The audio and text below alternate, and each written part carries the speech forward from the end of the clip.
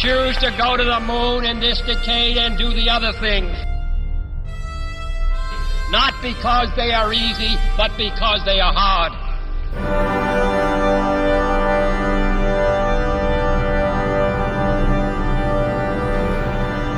Because that goal will serve to organize and measure the best of our energies and skills. Because that challenge is one that we're willing to accept, one we are unwilling to postpone, and one we intend to win.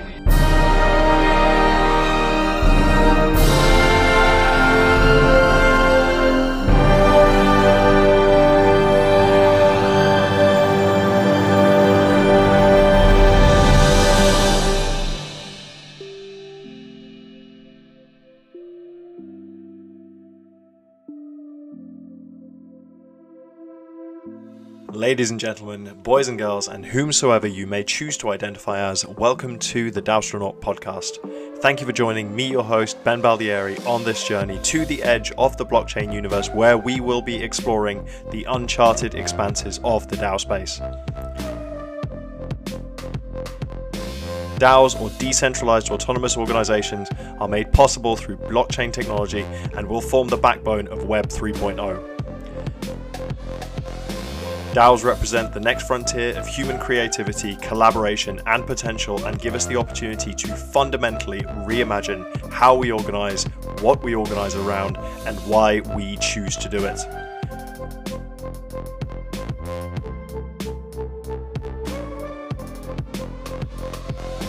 On this voyage, I will be interviewing the most exciting and innovative projects in the DAO space, picking apart what exactly it is that they are up to, analysing how they are going about it, and understanding why they too have embarked on this quest into the expanse.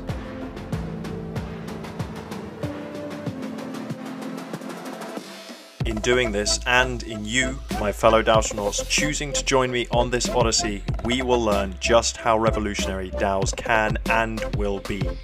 These organizations and this way of organizing are going to change absolutely everything, and in choosing to join me on this adventure, you have secured your seat on the fastest rocket into the decentralized future.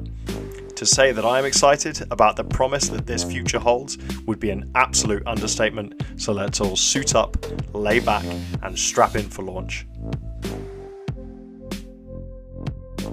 One thing that I must insist that everybody remembers for the duration of this voyage is that nothing that is said on this podcast is financial advice. With that in mind, please sit back and enjoy the ride. Oh, there we go.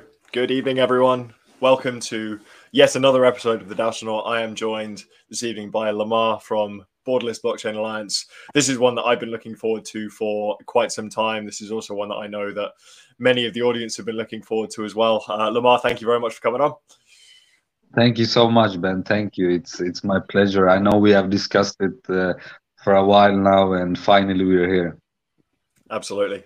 Now, I think an interesting place to start, just before we hit record, just before we hit go live, was some of the things that you have done prior to getting involved in this space. And one of the more interesting ones, I think, would probably be the second-hand market for certain types of car. Can you tell us a little bit more about that? Yeah, I was dealing with, I worked on commission. We were buying old trucks, trailers, old cars, because in some countries, just because they have some spare parts to a certain brand, then that's the only valuable thing there. So say, if we take Afghanistan as an example, if you send a Mercedes, they don't want it, like they don't pay any money. But if you send a Toyota Corolla, that has a lot of value. So we were targeting big trucks, mostly MAN, DAF, and what else was it? To Afghanistan, it was only MAN, DAF, and Mercedes, and to Nigeria, it was Scania also, but mostly spare parts. And we went to Eastern Europe because Eastern Europe, they don't have the same economy, and they sell their trucks much cheaper. So we bought the trucks, we sent it to different countries, especially Afghanistan and Nigeria and some other African countries. And it was very interesting because you met a lot of people.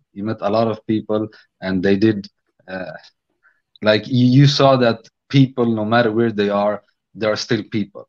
So for me, I was very young when I did it, so it was, I didn't know that. I lived in my small bubble, and I thought that that was the whole world, but it wasn't. So when I was working with this, I think it helped me a lot to see that okay, everyone is, we are all people. It doesn't matter. Sure, we have different backgrounds and histories and so on, but most of the things it's the same. Like say, take business as an example. Everywhere you go, as long as you talk dollars, everyone is on board. So it's, we have a lot of things in common, and as soon as we understand that, we can actually leverage that. We can use it to help people or use it to help ourselves, both in business but in life and how we grow. So I think um, I got away from your question there. Flipping cars, right?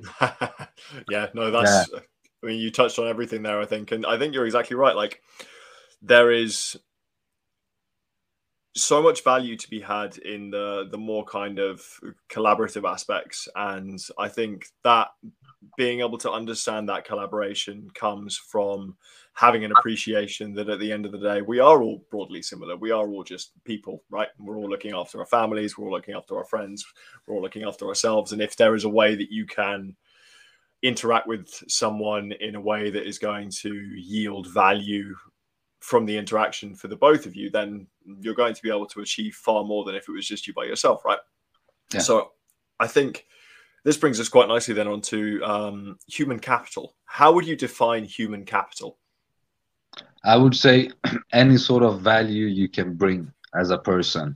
So say if we take, normally we have, okay, if you have a certain degree, if you have a certain education, and if you work in a certain for a certain company, and that's your value today, and that's what you bring. So say if you work for $1 billion company, and no matter what role you have and the hours you put in, that's your value. But when we enter this new space with Web3, that's different, because your value isn't measured in that sense anymore.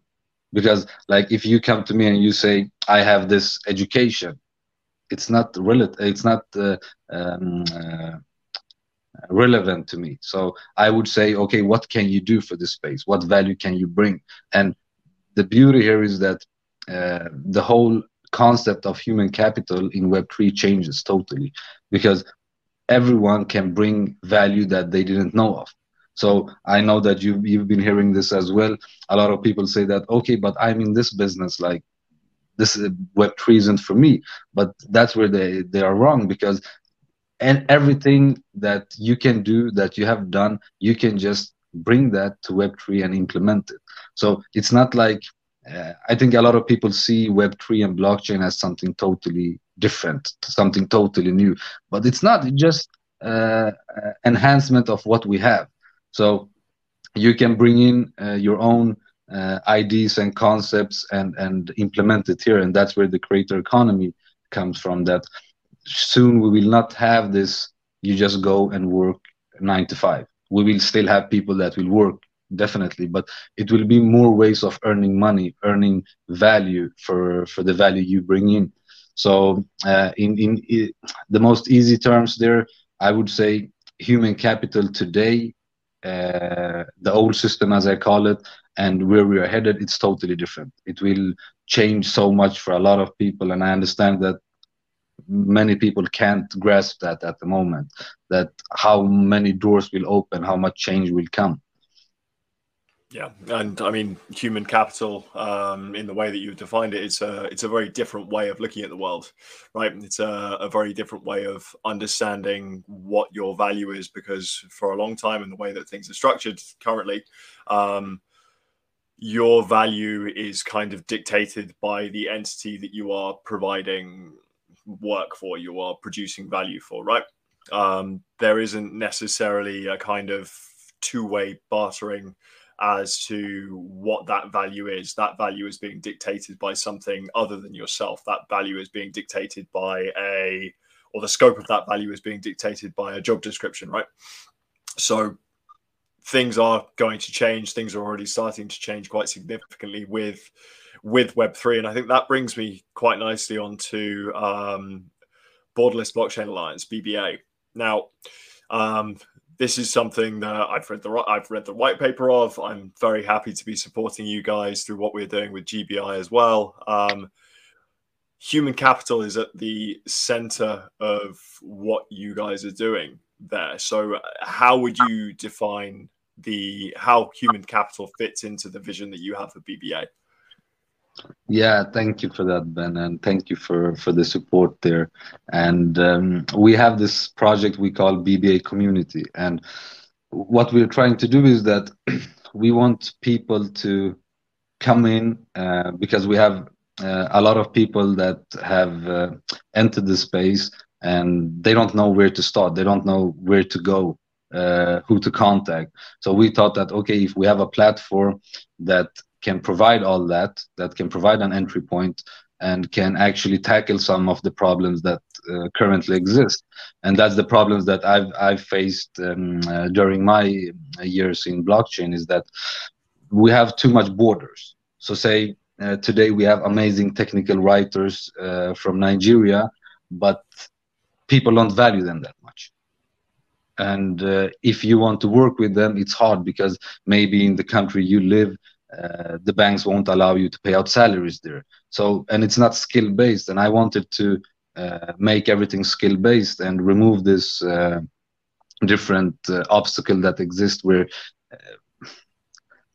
you don't get valued based on your skills, but more of like who you are, what skin color you have, what nationality or what country you live in. So we were thinking that how can we bring this and gamify the whole thing. Then we thought that, okay, if we issue out avatars to people, and then people don't know who they interact with, and then we even the playground, because now if you're totally new to this game and you start at entry level, I think it was the green color NFT, so you can just look at someone else in this community that are maybe on, say, yellow, and you can see what they done to reach that point. So it's very easy because now it's not something that you have to go and look for yourself. We have like GBI, we have other partners where you can actually go take these courses and work on 1-2 projects, and then you can upgrade your avatar to the next. And I think that if we can include as many people as possible, not just in when it comes to blockchain talent.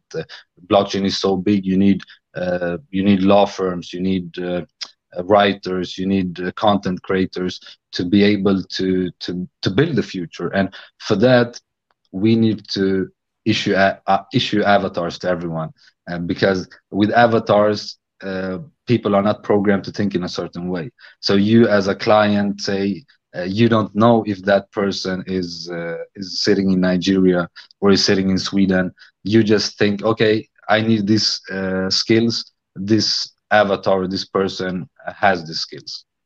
Easy. So we make it much more efficient, because now you can see that, okay, I'm not judged by my ethnicity or something else, but based upon my skills. And that shows people that, okay, the only thing I need to do is do better, educate myself more, and I can reach any level I want to reach. So I think it's very important to make that change, and I hope other people come up with better solutions, but at the moment I think that's the best one.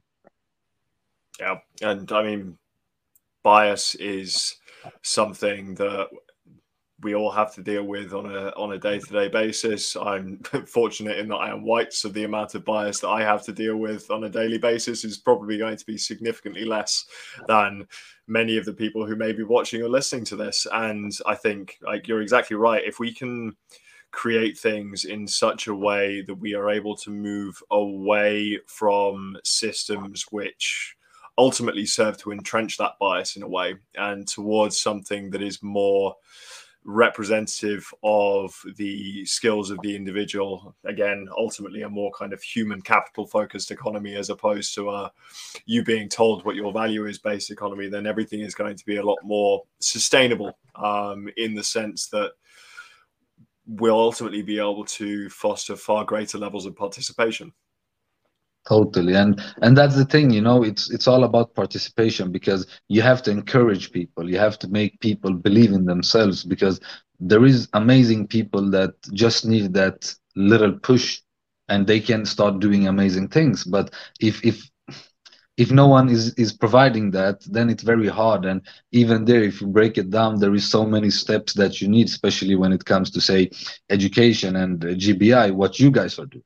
It's so crazy, because nobody is doing that for people. And we've just seen that these past couple of weeks, so many people reaching out and are so grateful for having these courses there, and it's for free. So a lot of people could have done it, but they didn't. So I think that's very important, to encourage people that way, to show that, okay, look, we are actually doing this because we want a change. And uh, from what I've seen, that have amazing results. A lot of people want to take this step, and they feel more comfortable to take these steps now, because it's not just confusion. You go to YouTube and you don't know what to look for. So I think that's amazing to have these kind of initiatives, and to actually show people, set examples that, here, this is how you can do it, this is how we did it, and you can do the same. So to include people, that's very important. Yeah, and I think, I mean, all of this is gearing towards, as you mentioned previously, like ultimately what a lot of people in this space, myself included, yourself as well, are looking to achieve with this technology is driving some sort of meaningful change in terms of the way that things are being done, right? And helping to provide the environment that this more kind of human capital focused economy is able to be built in. And the Web3 kind of technology stack with DeFi, with NFTs, with the metaverse and everything, these are all fantastic technologies, and they can be incredibly inclusive. But there is one, which is currently the theme of this podcast, DAOs, that are, at least in my view, going to form a very important part of how this human capital focused economy comes together, how it is built. Now, how would you define a DAO? A DAO, I would say, there is different concepts of a DAO today, at least. Is that a lot of people don't understand what a DAO is, and sure, you can see it in different ways, but if we see right now, then a DAO is basically governance today. But if we break it down and take it to the next level, then it's more of, how can we make structure more efficient and remove everything that's centralized, a central authority in this case. That, okay, if we start with, say, how the structure will operate, then you have smart contracts for that. It makes it much more efficient, because you don't need, say, people to do those kind of tasks. It's not efficient. They don't need to do it, because if you can remove those kind of tasks and let a smart contract do it, then people have more time to actually, say, in a corporation, they have more time to educate themselves, to learn new things that they can come back and implement, or maybe vote on later on. But if they are stuck there, it's very hard to do it. So I would say that in the most basic terms, a DAO is a new structure, a new way of doing things, and it's inclusive. It's for everyone. You can take it on a level of a small community. You can take it on a global level, and you can actually include everyone, as long as you have a solid structure in it. So what I mean by a solid structure is that you need to have a structure where you know that your code will execute what's needed and what can keep this secure. And then from there, people should be able to vote on some stuff, not on everything. Because if you start voting on everything, how this structure should be, then you don't make it efficient. It's very hard to actually make progress. But if you build a structure that's solid, that makes all these tasks that people normally do and let code handle that, then people have much more time to spend on new things that they can learn, and that will bring value. That's what we mentioned earlier about people can bring value, is that you can come in now, and from what you know, what you've learned, you can see, okay, how can we implement it here? What can we vote on? So I don't think we should vote on everything. Nah, that's especially not the structure, because we already understand that the DAO itself, the structure looks different. We don't have a CEO, we don't have a boss, we don't need that. But with that said, it doesn't mean that anyone should just come in and vote about everything, because like if you go to the doctors, it's you want a good doctor to take care of you. It's not like you go you want a soccer player to come and help you there. So I think there is different levels to this, and the biggest focus should be on building the structure first, and then go to, okay, what should people vote on? And later on, how I see it down in the near future, I would say people can find new ways of earning, a lot of new ways of earning. Like you can create stuff and earn, you can learn stuff and earn, you can, some people will be needed to work and earn as well, but you will earn different things. It will not just be you earn your paycheck, you get your paycheck and your dollars. No, you have, you mentioned DeFi earlier, there is so many solutions where you can actually take what you get and put it there and get passive incomes. So you can get much more if we take the DAO approach in any corporation, in any structure, and even when it's not money based, when it's like, say, you have communities that has nothing to do with money, say students, right? You can even implement a DAO there and have a DAO structure. So I think it's a very broad concept right now, and I think we will get there as people educate themselves more about how to use it. Yeah, absolutely. And I think just adding on to your point around efficiency, if you look at the way that many organizations are structured now, you have like a relatively small top, sometimes a relatively small bottom as well. And then you have this massive middle layer where there is an enormous amount of decision making that happens. But that decision making isn't necessarily efficient because you have however many layers of middle management. And this may be a misconception that I have, but that heavy middle management layer is something that is relatively commonplace in certain industries. And I think this ties quite nicely into the human capital focused economy idea again, because in creating an economy in this way, people are able to explore more aspects of their personality and more aspects of the ways that they are able to create value.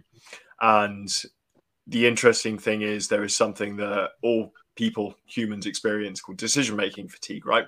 Whereby the more decisions you have to make over the course of a day, the more difficult it is for you to make the right decision towards the end of the day, because your brain is just tired. So if you're able to structure an organization or a social cause or a movement in such a way that the governance layer takes a lot of the decision making out of the equation, off of the people releasing that bandwidth, then a huge amount of potential then gets unlocked.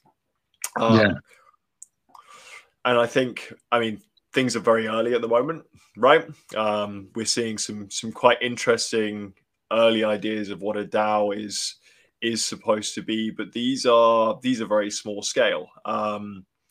What do you think is the issue with the scale of DAOs at the moment? It's based on, like, it just focuses on certain things. It doesn't see the bigger picture, because now we think that, okay, as long as we can let people make proposals and vote, that's a DAO. But sure, that can be implemented without smart contracts even today. Like you mentioned earlier, that like, say, I had this talks the other day with some people working at Volvo, the Swedish car brand, and they said that we work at the factory, and we know what we need to actually make it more efficient, make the job more efficient, but that would result in making more money to the company as a whole.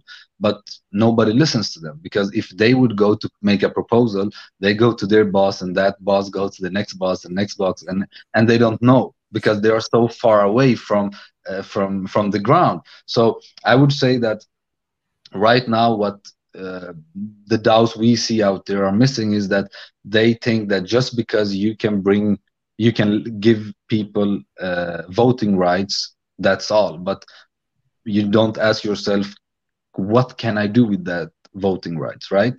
So say if we're gonna start voting on, okay, we we want a new structure, government structure, nobody would care about that. So that's the thing. We need the foundation. That's when I touched it earlier about the structure. We need a structure that works, that we can then later on integrate with different aspects of life. So we can't just jump to tech and hope that tech will solve it for us. It will not. It's all about how people think, how people what people want. And if we can work with that, then it takes us much closer to be able to create a DAO structure where we will have an impact on the voting, because now we can vote on a lot. We've seen these different own forks, right? You vote on, like, what does that result in? Nothing. You vote on what should the treasury do, but it's way beyond that. I think it's all about the concept. I always mention the concept is that even if it's so easy, the concept of blockchain and the concept of Web3, I think a lot of people still miss the concept. They don't understand what it is, how we can leverage that. And as soon as you understand, I know that you do it, Ben, but as soon as you understand it, it opens up the door to so many new things that you've never even think about previously. And if we go back to your question, there is that what can we do, right? Or I forgot your question. What can we do to get a more efficient DAO?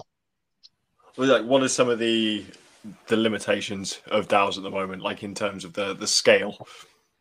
Yeah, it's because the technology we use and the amount of people we have included there, that itself is not efficient, because we need to focus, we need to integrate. So if we're just gonna see the tech itself, we need to integrate all these different solutions with one DAO. And then we have so much more DAOs every day, every day, every day. And that's, I see as the only limitation, is that we are competing with each other the same way as we did previously.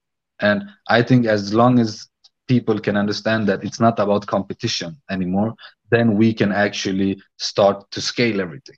Because if we're gonna create 100 new DAOs that are doing their own thing, it will not be able to scale, because then we need to create solutions for each DAO.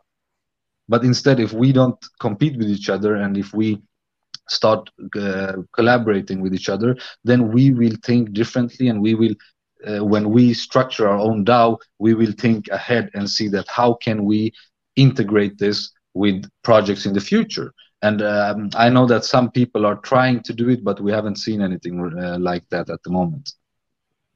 Yeah, and I think, as you mentioned before we started recording, one of the big issues at the moment is DAOs are focusing on ultimately small questions, like, what should the treasury do with this? Should this proposal be executed or not? Should this individual be onboarded or a part of the team or not? And ultimately, these are all very, very small scale governance questions, which, though relatively important from a community health and a community engagement standpoint, they're not necessarily quite so important for longevity, for the impact that a DAO is going to have going forward. So governance is really only going to be a very small part of what a DAO is, right? What do you think the other parts are going to be? If governance is this method that you can engage a community, what else is going to be necessary? I would say that, like what we mentioned earlier, that we need to first help people make the shift from the old way of thinking. And that's the thing. It sounds very basic, but that's the biggest obstacle right now, is that how people think, how people are used to, right? Like, I know that even today we have people wanting to go back to a job. Like, they're used to that, but even if it would be more efficient to not go back to that old way of doing things. And when it comes to from here on and where we can go is that we should, when we build something, we should build it together with others and have others. We need to build it for other people, not just for ourselves, not just to benefit ourselves. So to make it easy, if we're gonna say, if we want to touch big questions, right, that will actually help and make an impact, then we need to start with, okay, what's the biggest problem here and how can we solve that? And people are not asking those kind of questions. I say it all comes down to what kind of questions people ask themselves and ask other people. And nobody's asking the right questions at the moment, because it's more of, okay, we have this much things, we can just use the buzzwords, we can make money. And I think that money itself is the obstacle here, because as long as we just focus on that, it's hard to convince someone or help someone understand what the power of it is. Because say right now we take elections, right? In the States, I think the past election cost $14.9 billion. $14.9 billion. So everyone that have a bit knowledge about blockchain understands that you can solve that election if we build it on Ethereum, say $100. But we are not doing it. So you see, the solutions is already there. Everything is already here. But what's missing? What's missing is people's understanding of it. So it all comes down to this. We can talk about tech, we can talk about other aspects, but it all comes down to educating people. Because if people don't understand how to do it, it will never change. That's why I mentioned this thing with elections, is that you can solve that with $100 today. And it's 100% more secure, it's more efficient, and you can cheat. Isn't that uh, what's the basic of voting? Like when it comes to election, that's the most basic thing. You shouldn't be able to cheat. It should be secure, and it shouldn't be able to change the votes later on. But we're not doing it. So you see, it all comes down to educating people, and I think that's very important. I know a lot of people talk about that, but me personally, I think that anything that we're gonna build, if we want to have an impact, we must educate everyone, not just a few. That doesn't work. So I always come back to education. That's my solution for everything here. Sure. So when you say education, do you mean specifically in like the blockchain sense, as in getting people to understand the technology and engage with it, or in the more kind of holistic sense? Because you mentioned that like a lot of these limitations that we have at the moment are effectively self-imposed because of the way that people are thinking about problems. Is the education that is necessary kind of broader education, or is there another solution? Yeah, I would say for the education part, it's where you learn. Now, right now, we have a lot of online education, but even there, it's more targeting how can we provide, say, development skills to people and make money on that. So it's not about how can we. They don't see the bigger picture, like how can we provide the necessary information.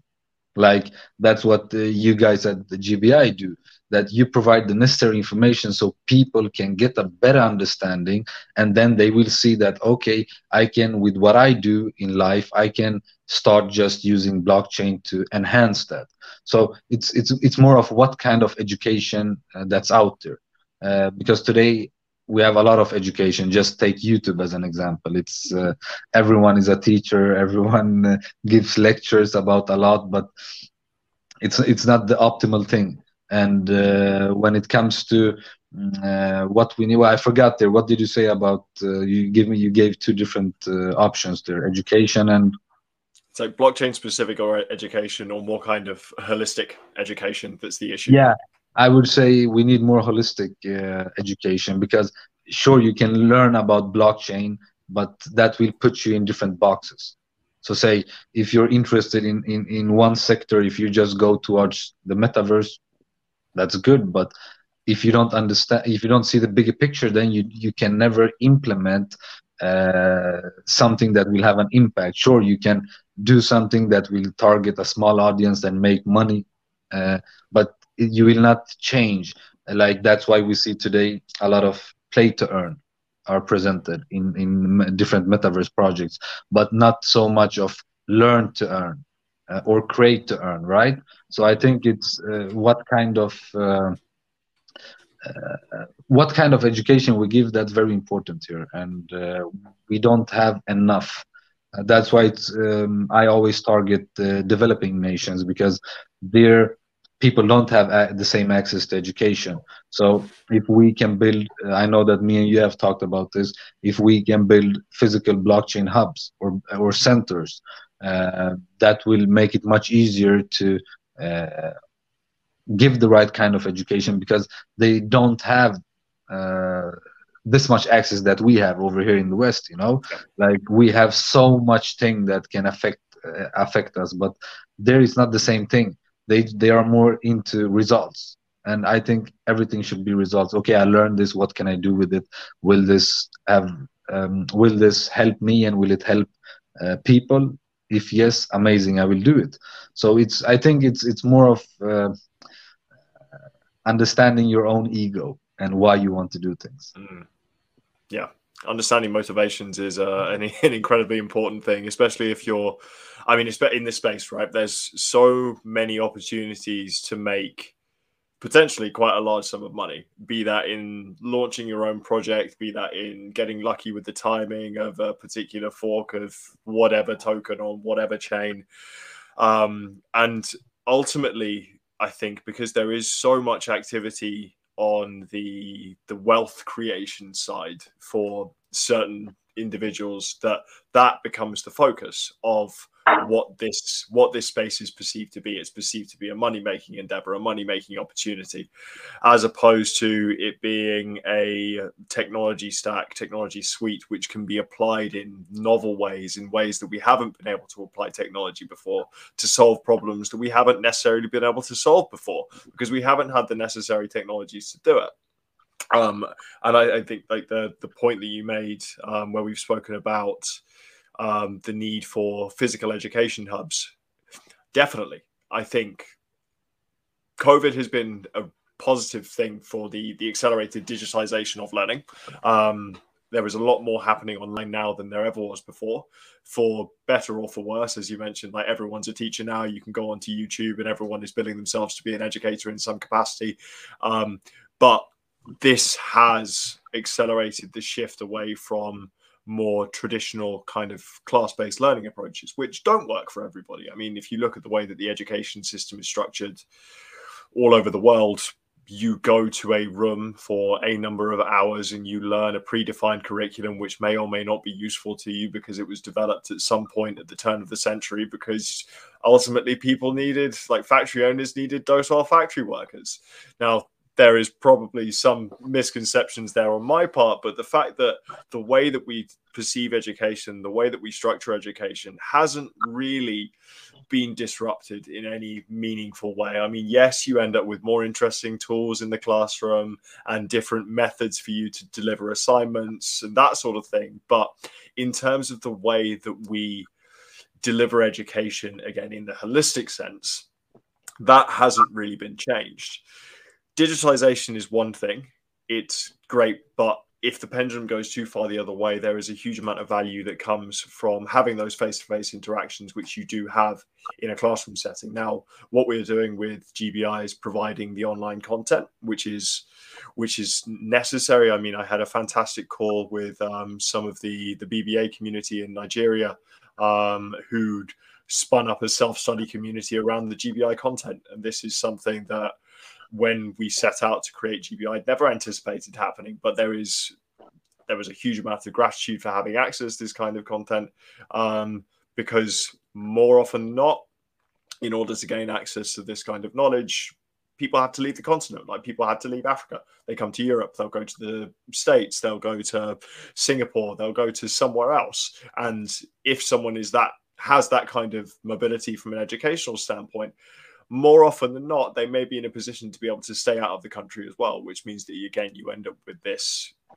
lack of certain educational resources. So the tech side is one thing, online content is one thing, physical hubs are definitely going to be the next thing. Now, We've spoken about the need for physical hubs going forward. This is something that is in the BBA white paper. Why do you think physical hubs for education are an important thing to have?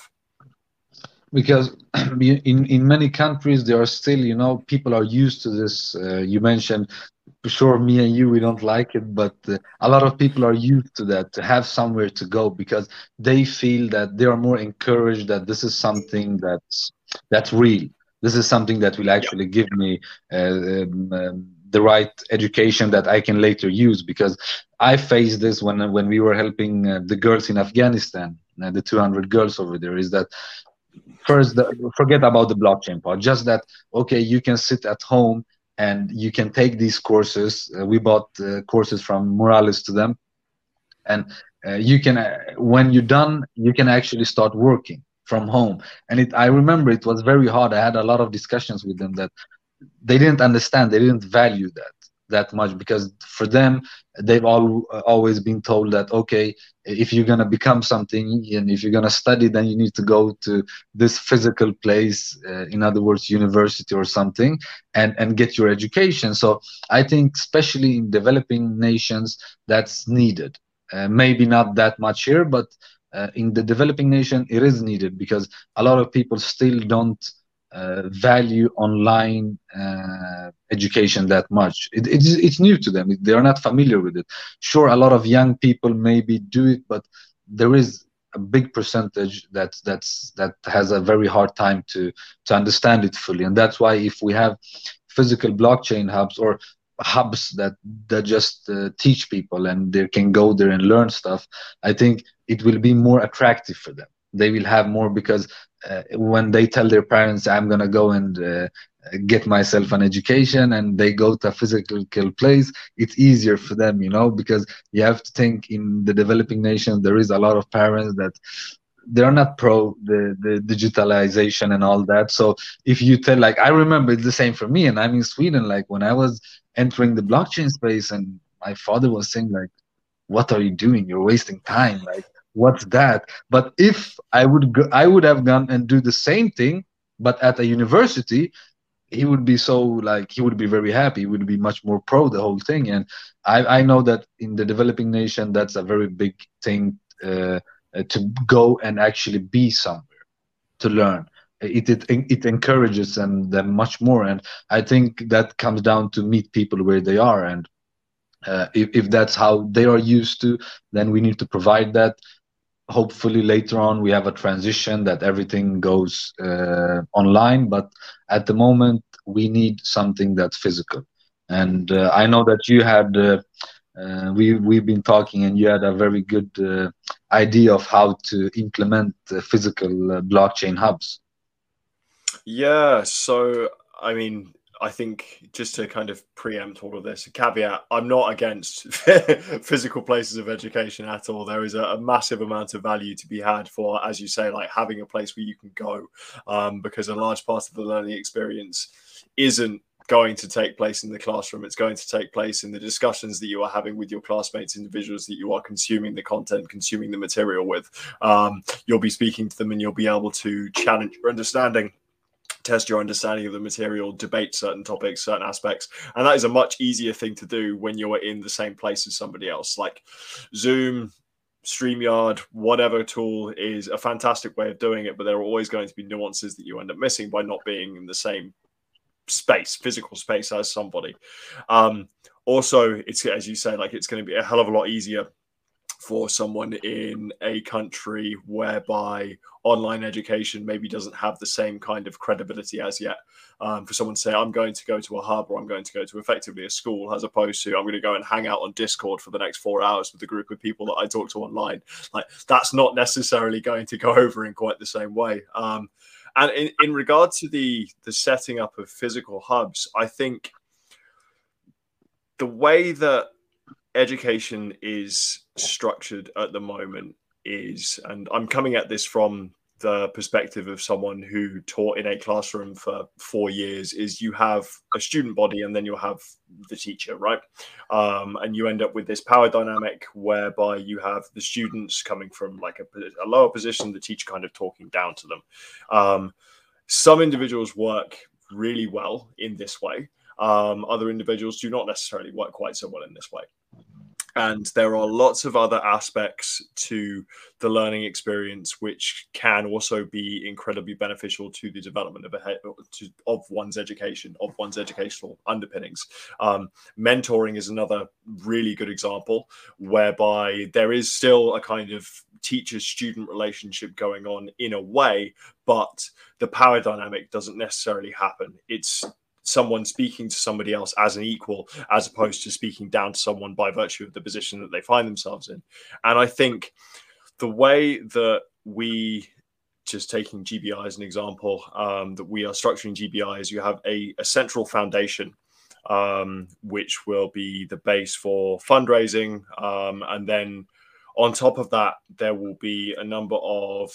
are a number of local hubs in, I think, 34 countries around the world at last check. And the role of these hubs is going to vary quite significantly depending on the country that they're in. So the needs on the ground of, say, Singapore are going to be very different to the needs on the ground of Rwanda, for example. Like, you're going to have people in Singapore who maybe have the kind of education that is necessary to engage with the technology in a meaningful way, and they're more looking for like connections so they can build stuff for themselves.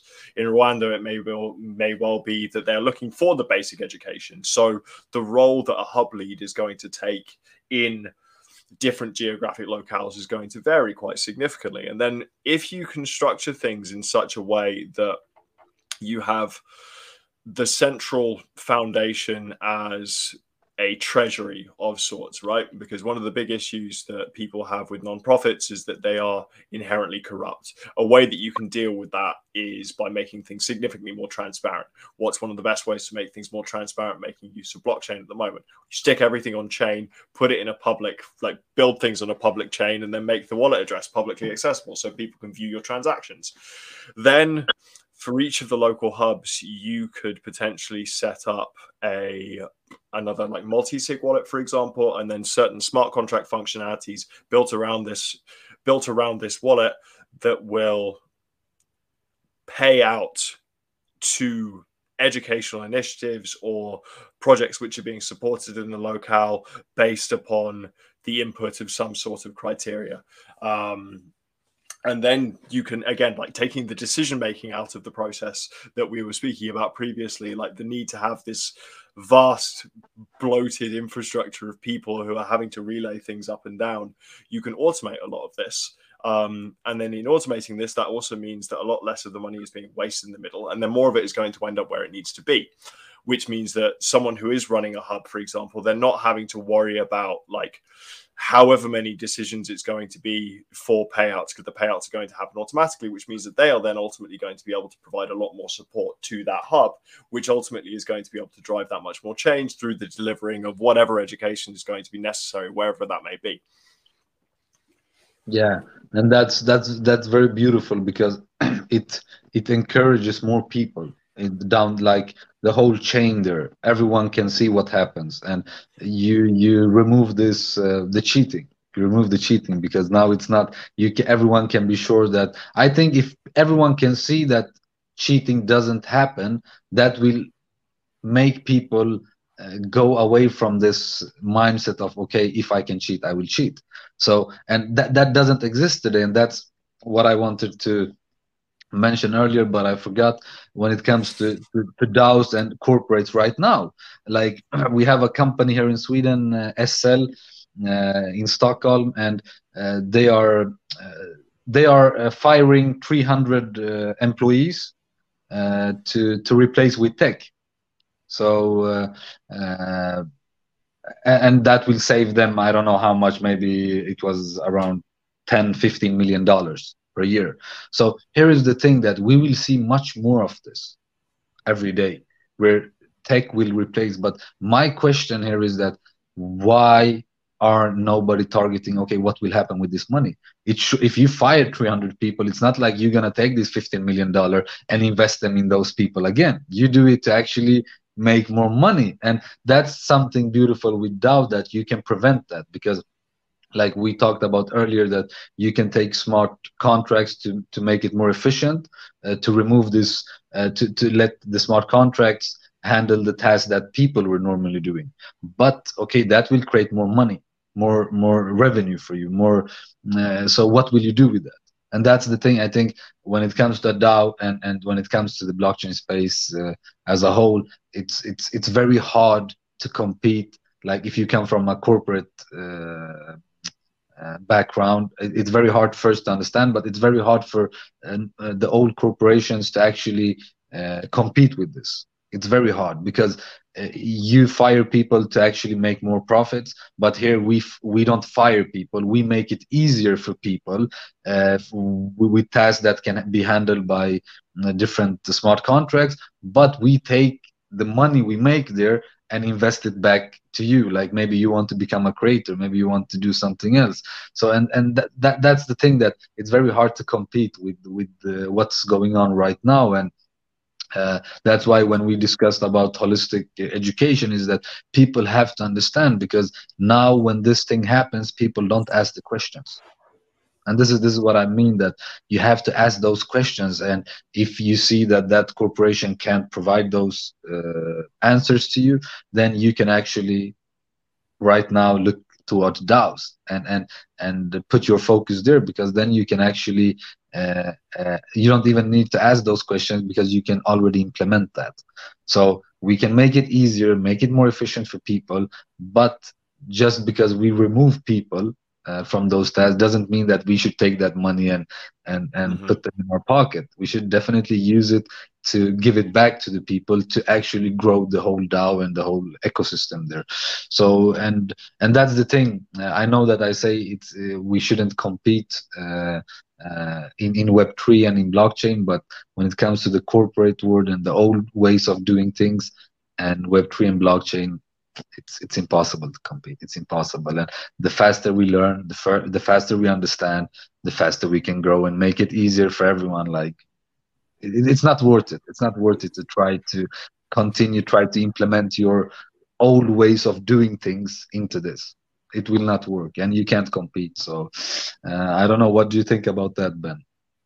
I agree 100%. I think that's one thing that we are seeing as a limitation of the space at the moment. People are coming into the space with preconceived ideas as to how the space is supposed to be, which have been informed based upon their experience. This is something we touched on before we started recording, was that a lot of the people who are in the space at the moment are incredibly technical, right? It's new technology. If you look at the way that new technologies are adopted, the people at the beginning, the innovators and the early adopters, generally have a much more technical affinity. There is nothing wrong with this, but if you are technical, then you are probably going to be left brain dominant. Maybe you're not necessarily going to have the same sort of, I don't know, freewheeling creativity that may be seen in other areas of society, for example, like the culture and the arts and stuff like that, which we are now starting to see a lot more involvement from, thanks to NFTs and the movement that is happening around there. But in the direction of the technology being dictated by people who are technical first, creative second, as opposed to creative first, technical second, we see sometimes existing systems being replicated on chain. These systems are more efficient, thanks to smart contracts, thanks to governance mechanisms, but they are ultimately still the same systems. Unless we can provide education on how to think about these things, as opposed to what to think about these things, about these technologies, about how they can be applied, then, I mean, we end up with a potentially digital dystopia of more of the same. And that isn't necessarily going to be serving people. That's not going to be the human capital focused economy that is possible with this stuff.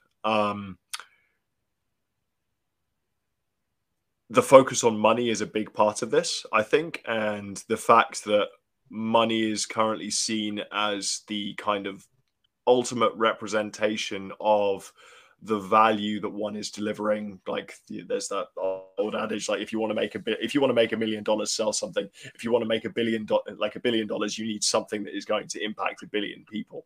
But again, like, why is making $1 billion seen as the metric for success here? Why is the making of the money seen as the metric of success? If you're impacting 1 billion people, but you don't necessarily make any money, does that mean that you have been a failure?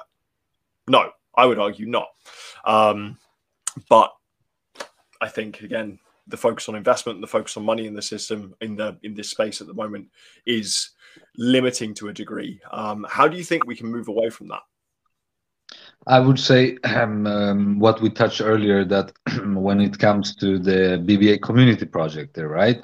It's not about money. It's about changing how people think. And that's very important here because, like you said, you can have a big impact. Just look at the things we do. Just look at what GBI does. We've seen it. It's proven. So we know that it has big impact. So, and that's how we think about things, creating stuff. That's why I always say that's one of the reasons why BBA isn't that technical. We don't even have an own token. And I got a lot of hate because of this. They said, oh, it's a blockchain project. Why don't you have an own token? I said, because I want to show people something, that, hey, you can just leverage tech. It doesn't mean that you need to fork someone else like everyone else is doing, right? You just fork each other, because that's not the solution. It's about showing people new ways of doing things. So one of the things is that what I mentioned with the BBA community, that it's not money focused. We gamify and we make avatars. It's very basic, like anyone can do it, but that makes a difference because now people think differently. Why? Because the old way of thinking doesn't work here. You don't know who you're dealing with. So you can only see, okay, this is the skills. So I think that if more people create projects like this, where we target real problems, and we can, like just with BBA, we can see that, look how easy we can make a difference, how easy we can impact, because now it's people think differently, and that just continues and continues with a chain reaction, that more people will see the same thing. They will think that, okay, there is other ways of doing it. And just by understanding that there is other ways of doing it, then it will happen. Like if we touch the Web3 space, everything is the same. Everything is the same. Maybe for someone that's new, it doesn't look like that, but for me, everything is the same, because no one questions. Everyone does the same thing to make money. And that's the thing. If people show others that, hey, there is other ways of doing things. So and that's the whole thing, the concept with BBA there, that we just want to show people that there is other ways of doing it, and we want to prove it same way. And I to be honest, I got a lot of that from our talks about GBI, and how you're taking that approach, right? Because you are taking, like, sure, we have a lot of academies, we have a lot of things there, but it doesn't have any real result, if you ask me. But then we have GBI do similar thing, but have a totally different approach, and look, we've seen the impact already. And I think we're not even halfway through there, but we've seen these different communities are so happy about it, like the thing in Nigeria with Jehu and them, right? Like, yep. We've seen that it works, and I think a lot of people sees this, they see that we are doing something different, and they get more interested, and that will help them understand that, okay, just because the mainstream is doing this doesn't mean that this is the optimal thing, and this is something I need to do. So I think more people need to show examples, because now we don't have examples. Correct me if I'm wrong, but I don't see different examples. I see the same thing, copy, paste, copy, paste, copy, paste, copy, paste, and that have consequences. We have hacks, we have scams, we have I don't know what and what, but people still go into that direction instead of taking 1 second, asking themselves that, hey, maybe I should do something different or have a different approach. So a lot comes back to how people think, and the way GBI is doing it, the way you're doing it with the DAOstronaut, where you bring in different people, that's different. That's different. It's not targeting just one thing. Sure, you talk about DAOs, but it's different solutions, different ways of doing things. And I think that's what's needed here, to be honest, to actually make a change and move toward the right direction. Yeah, I think it all revolves around incentive alignment, right? Ultimate incentive at the moment is money, because if you have money, then you'll be able to buy the thing, and if you buy the thing, then you'll have the thing, and then so on and so forth. And that's the ultimate incentive for doing things. With blockchain and with NFTs and with GameFi specifically, we're starting to see some quite interesting things happening around play to earn, and then subsequently, like if someone is earning money playing video games, normally money is reserved for productive activities, right?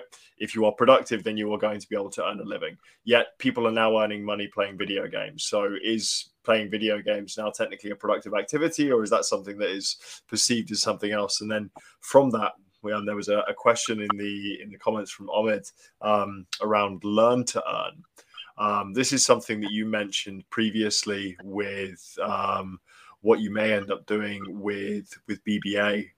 Learn to earn. How does that work? What are your thoughts on learn to earn? I would say there is no specific thing. How we do it in BBA is that people learn, people educate themselves, and that helps them grow and earn more. So there is no like a specific thing what learn to earn, like how you can implement it. Learn to earn can be anything. I know that we have some friends that targets much like on a bigger level with the metaverse and the learn to earn concept. So I would say anything where you are encouraged to learn something that then you can come back and give back to the community or give back to the planet. And one good thing is what you learn about that specific topic. If you're in blockchain and if you're, say, a developer, then you need to educate yourself more and more, because that grows your own value. So say if you're at junior level, of course, if you take more courses, and this is not something new, this we already have this kind of concept, but the thing is that people don't understand it because it's not crypto related. We have, like in Sweden, we have Concede. It's the biggest software solutions company in Scandinavia. And what they are doing, they say that to their new employees, they say, if you go and finish that Java book, we give you a pay raise. So you see, the concepts are already there. It's all about that we have to understand that anything that you learn and you can bring back, it's not just you learn and you do something for yourself. If you can bring back that for me is a full learn to earn concept, because you give back to yourself and to the community, and you let other people take the same approach like you did. So learn to earn, it's basically you investing in yourself. That's how I see. Fantastic. Yeah, and I think the word earn is kind of a loaded term, especially in crypto, in the blockchain space at the moment, because again, it ties back to that idea that the only value that is worth having is money, is monetary value. So by creating structures that incentivize learning because they are going to add value which isn't necessarily monetary to you, to your skill set, to what you are able to achieve, and then ultimately increase like the value of your personal human capital, then that is going to be something incredibly powerful going forward. Totally. In terms of the shift then that you would like to see happening in the blockchain space, we've mentioned that DAOs at the moment are focusing on small questions. People's motivations generally revolve around finance and the monetary aspect of things. What kind of shift is going to be necessary in the short term to start moving towards this more human capital focused approach? I would say first thing is how we can get mass adoption, and we have a big gap there right now, because we have a lot of youth that are pro blockchain and the whole concept and so on, and they just want to make a jump, but it doesn't work because we still have the fiat sits with a few. So we need to find solutions to bring in everyone. And when we have everyone on board, then it's much easier, because the youths are the future, so they will use this and build amazing things. But if we try to divide ourselves and take be different groups, right? We want to do this, they want to do this, it won't work. We won't make progress. But if we can help mass adoption, and one of the things there is, I know that me and you talked about it, how to solve so governments can easily collect taxes.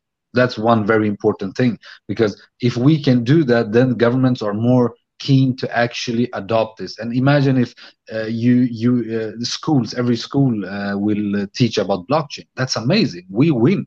Like, we win on that. So to be able to onboard everyone, not just the few that are in it right now or the young people, it should be everyone. We should accept that, hey, we can't do this alone. Even if we have the tech, if we have the so-called power, crypto market cap is 2 trillion, real estate is 200. So you see, like, we can go on and talk about, yeah, we are this and that, but we're not. We have to accept that we have to include everyone, and we have to go beyond what we are doing right now to provide solutions. Maybe if we're not pro governments, sorry, but we have to provide solutions to onboard them, because that's how the structure is. If we want to make a difference and get into this transition I always talk about, then we need to first onboard them to be able to give necessary tools and to open up the doors for everyone to make a change. So we can't just fight and hope that that will work. Fight will never be the solution. It's proven in history. Fighting doesn't solve anything. So I think onboarding people, onboarding everyone. And right now we don't see that much. Awesome. And I think we are just bumping up against the hour as well. So I think this is the perfect opportunity to ask my my final question. Now, we've been on a bit of a freewheeling conversational journey at the moment and touched on a lot of subjects, but I think the one thing that I like to ask everybody, and I'll be interested to hear your perspective on this, is what is the change that you would like to see DAOs as a structure, as a technology tool, bring to the world? I would say how we manage and how we build the future. So, for instance, the power should be with people. That's understandable. It should be with people. So how can we create something that will give back the power to the people? Because people can vote on what they want to be for their future, for their children. So that's why I always talk about making it much more global, to have a DAO that will, me personally, my optimal thing would be have one DAO, one big DAO. Then sure, you can have sub DAOs and so on, but one big DAO for the whole planet that will that can have a structure that will benefit people. So we will always listen to what people have to say. So in this case, if the youth, and we always say that the youth are the future, then that's who we should ask. If it's about school systems, right, that we have today, okay, but the teachers, it's not like they are learning, it's the children, it's the youth that are learning. So we should involve them, ask them the questions, ask them, what do you want? Because that's how we can progress. So I personally, I would want to see a global DAO, just one big, huge, massive DAO, and everything is in that DAO. Everything is operating in that DAO. Fantastic. A small goal for us to finish on. Yeah, we have to have big goals, man. Absolutely. Awesome. Thank you so much, Lamar. This has been fantastic. Thank you very much for coming on. Thank you for sharing. Thank you so much. Thank you for having me. Thank you, audience, for watching, and I wish everyone a great evening, day, morning. Thank you very much indeed, everyone. This has been great. We'll catch you all again soon. That was the DAOstronaut podcast. Thank you very much for joining me on this exciting voyage through the uncharted territories of the blockchain universe. Please do make sure that you hit the subscribe button wherever it is that you are choosing to listen today. That way you are guaranteed to keep your seat on the fastest rocket into the decentralized future. Once again, do remember to disembark the vessel safely, and that nothing said on this podcast is financial advice. With that said, I hope you have enjoyed joining me on this quest, and I will catch you next time.